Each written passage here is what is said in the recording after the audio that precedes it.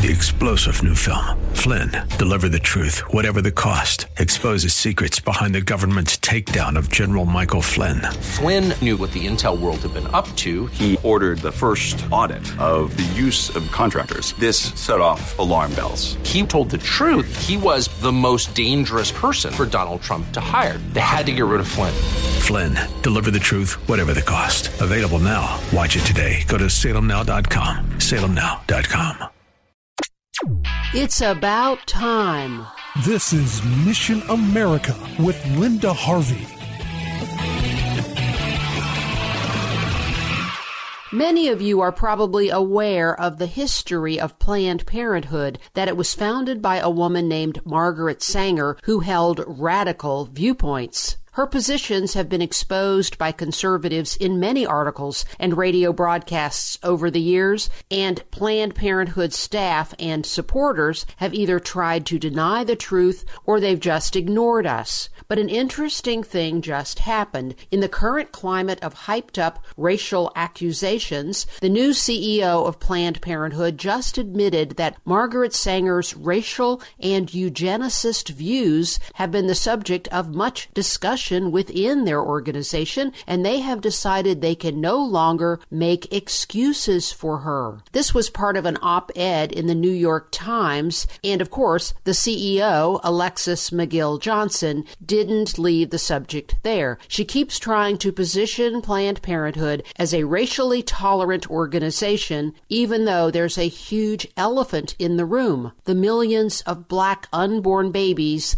killed in their clinics. Planned Parenthood is responsible for the deaths of more black Americans than any other entity in our country. And it's high time they took responsibility for having caused so much tragedy in the lives of black women and men. But that's not where this abortion corporate head was going with her statements. She did acknowledge that Margaret Sanger had close ties with white supremacist groups and with eugenics sympathizers. And that's true. Sanger wanted to exterminate the Negro population. That's how she said it. And as a dedicated elitist, she even recommended that fewer babies be born to the working class. She spoke to the Women's Auxiliary of the Ku Klux Klan, and she advocated forced sterilization of people she considered unfit. But even though they will deny it, nothing much has changed. Currently, Planned Parenthood advocates leftist views that are increasingly racist in two directions, accusing white America of everything bad that has ever happened to any person of color, while simultaneously killing unborn babies of color by the thousands each year, and maintaining this as an aspect of supporting black women. One survey shows that 79% of their clinics are within walking distance to predominantly black neighborhoods. Those involved in this massive daily slaughter in America are deeply committed to deception. Planned Parenthood is full of truly lost people, and they need our prayers. But meantime, we must do everything we can lawfully to prevent the destruction of our young taking place within Planned Parenthood walls every week. It's wrecking our future as a nation and deeply wounding the hearts of mothers and fathers. So admitting the truth about Margaret Sanger is a first step for the very deluded leaders of Planned Parenthood. Let's pray that the organization, which carries out tragically racist practices every day, will someday close its doors for good.